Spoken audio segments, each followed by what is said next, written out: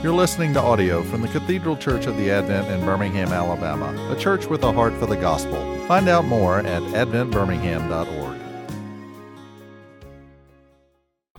And now, O Lord, in this season of Advent, may the words of my mouth and the meditation of all of our hearts be pleasing in thy sight, O Lord, our strength and our Redeemer.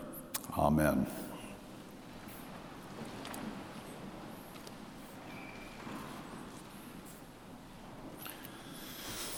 I imagine most of us are aware of one of life's great mysteries. Real pleasure, it seems, in this world is often found in the wanting and not necessarily in the having. One of my sons recently bought a pair of tennis shoes that he wanted with his own hard-earned money, and they were expensive. I asked him afterward how he felt, and he said, okay.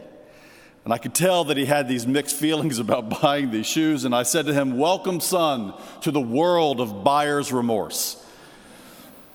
Desire resides at the core of our existence. It's really somewhere near the center of what it means for us to be human. We have acute wanters buried deep within us. And the promise of fulfilled expectations is a narcotic. Expectation, the buildup of the wild pastures of our imaginations can create this sense of wonder about what's around the corner, of what could be. And admittedly, this is intoxicating. I mean, it almost falls to the level of cliche, doesn't it? To make reference to the Christmas toys or the newfound hobbies stuffed somewhere in our basements or our garages. They are fixed reminders in our families about the distinction between the wanting and the having. All of these truths, all of these facets of our existence lean rather hard into a very important Advent truth, a season of Advent claim. And it's this: as Christians, our ultimate hope and our expectation, our Advent dreams will one day collapse the distinction between the wanting and the having, between the waiting and the seeing, between future hope and life lived now. And we know collectively that only Jesus can do this. I found myself this year really repeatedly listening to a song by Andrew Peterson. It's a really beautiful song, simple song. And the title is Anyone Worthy? I imagine some of you know this song. I think it's my song of the year. It's really very simple melody built around a back and forth antiphony between a soloist and a chorus. And I want to read a little bit of it to you. It begins this way. The soloist sings out, "Do you feel the world is broken?" And then the chorus responds, "We do." And then the soloist sings again, "Do you feel the shadows deepen?" And then the chorus responds, "We do." "But do you know that all the dark won't stop the light from getting through?" We do. "And do you wish that you could see it all made new?" We do. The song continues on. "Is all creation groaning?" It is. "And is a new creation coming?" It is. "And is the glory of the Lord to be the light within our midst?" It is. And then this final line. "Is it good that we remind ourselves of this?" It is. It's that last line that strikes me as particularly Advent in tone. Is it good that we remind ourselves of this? Yes, it is. Advent is this season in our church where we remind ourselves of these truths. This Christian New Year of ours reframes for you and for me every year what our ultimate desires and what our ultimate hopes actually are. It's during this season that collectively as a church and individually, we're lifting our eyes to the hills and remembering where our true help comes from. We're reminding ourselves of this together by crying out for the Lord Jesus to come. Come is the operative word of the season of Advent. Come, Lord Jesus. Come and let the light of your presence illuminate the cancer of sin and the shadow of death that haunts every one of us. We're in need of something impossible.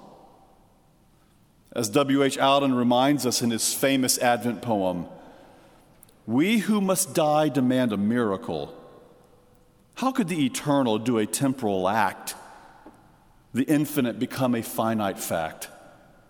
Nothing can save us that is possible.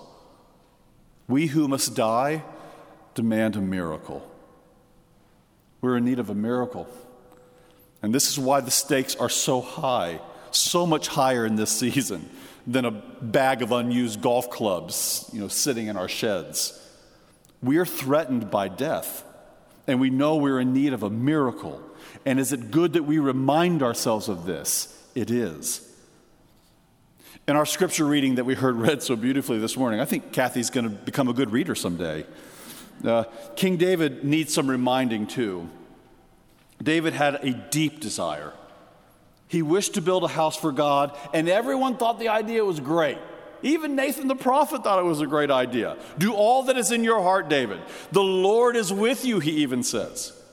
Now get ready, because this scene is about to pivot very quickly before us. But before the pivot, I think it's worth noting, it would have been expected in David's time that he would build a temple for his God.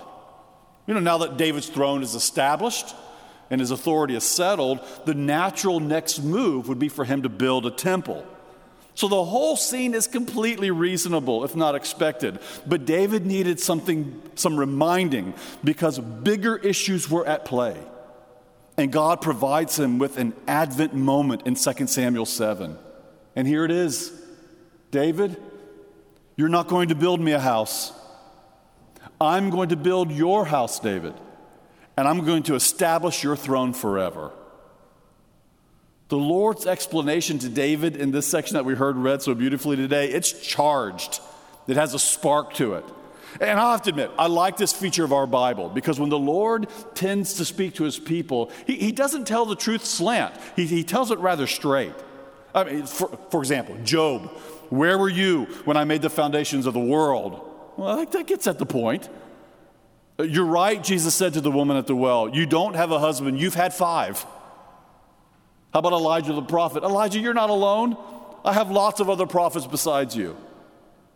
It's the character of our Lord often to tear down in order to build up. He humbles us in order to raise us. And the Lord follows suit here in his conversation with David. David, I've never lived in a house of cedar. I didn't ask Moses or the judges to build me a permanent house.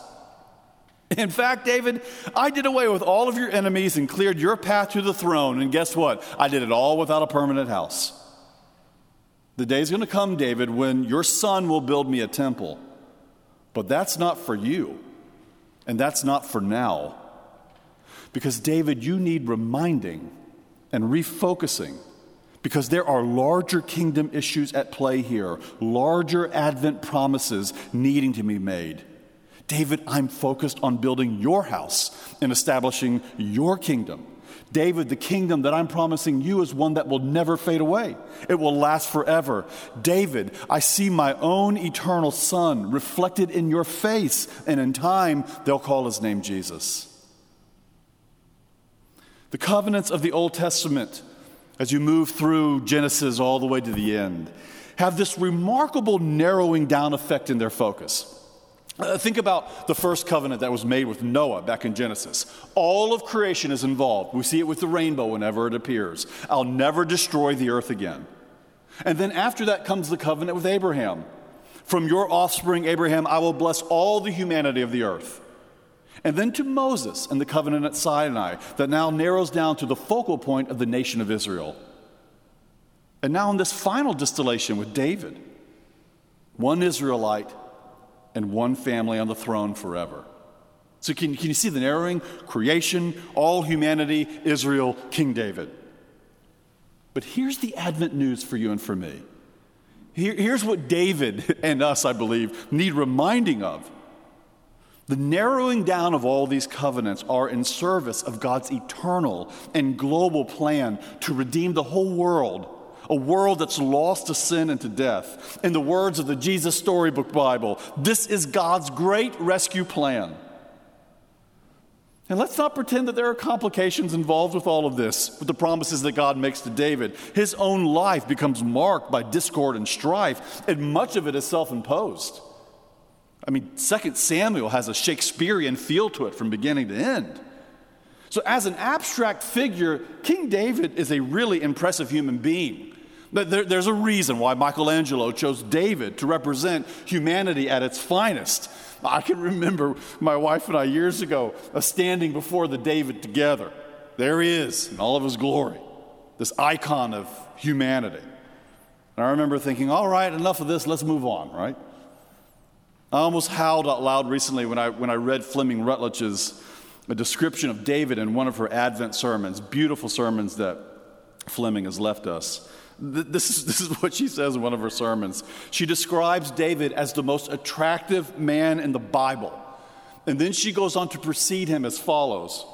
Her words, handsome, glamorous, magnificent in statescraft, a lion on the battlefield, a brilliantly gifted musician and poet, a flamboyant physical appearance, yet deeply introspective and prayerful, a man of action and contemplation. And then she says, just recounting these traits makes me go weak in my knees.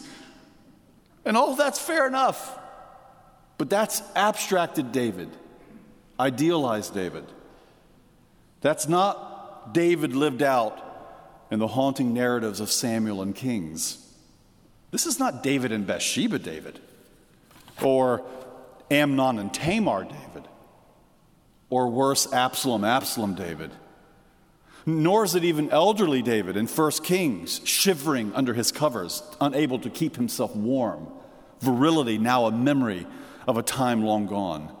Let's send old man David to Fleming Rutledge to see if her knees are still weak. The story of David makes one thing very clear. King David needs a King David, one greater than himself, who's able to make things new, bring God's promises of an eternal throne to fulfillment. David needs an Advent hope, and God is happy to remind him of this in 2 Samuel 7. Nothing can save us that is possible, because we who die demand a miracle. The promise of David's eternal throne and the fulfillment of all of these promises in Jesus Christ is the miracle of this season that we so desperately need. It's what we need reminding of in the winter of our darkness, in our season of Advent. The psalm, you might be interested, that is appointed in our lectionary for the reading of the day is Psalm 89. Can I read a few verses of Psalm 89 to you?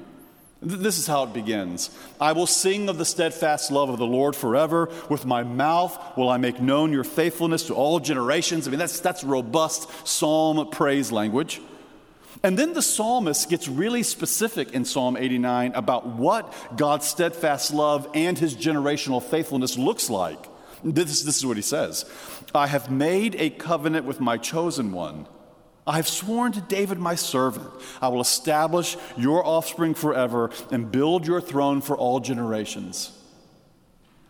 What I find so fascinating about Psalm 89, brilliant and beautiful psalm, is that it follows right on the heels of the darkest psalm in all of the Bible. I won't bore you with all the details, but all of the lament psalms or complaint psalms in the book of Psalms end in praise, every one of them, except for one psalm. And you can guess what it is. It's Psalm 88. This is how Psalm 88 concludes. It's haunting. Last verse, last line. And the darkness is my closest friend. Period. Closed curtain. There's this disturbing finality in Psalm 88. It's a Good Friday kind of psalm that resides in the netherworld and opens up to the rising of the sun in Psalm 89. Because in Psalm 89, God displays his love and his faithfulness and his loyalty. I'm to be trusted, and I demonstrate my love and my faithfulness because I gave promises to David, and I will see them through to the end. And it's good for us to remind ourselves of this. I don't know if you're feeling as if you're in the darkness of the early morning and its howling winds. I don't know if you feel trapped in Psalm 88. But the Advent promises of God to you this morning are this. He made a promise to David. And he made a promise to us. We will always have a king, and his kingdom will last forever.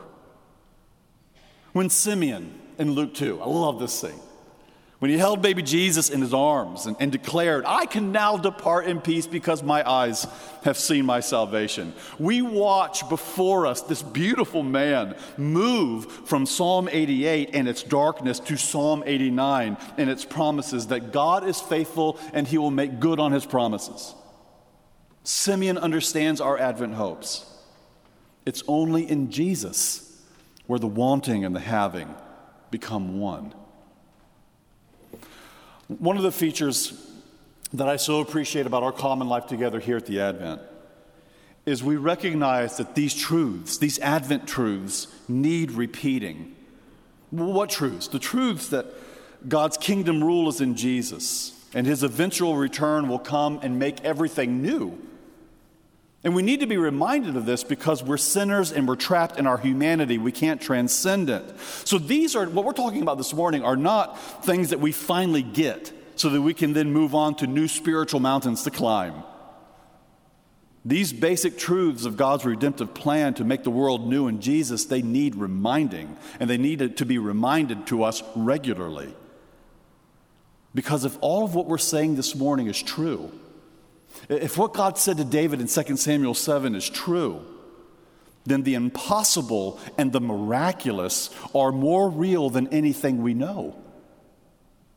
And there's great freedom in this, freedom especially from fear, when these truths are embraced again and again. I think especially of those of you who haven't hugged your grandchildren as much as you would like to in 2020.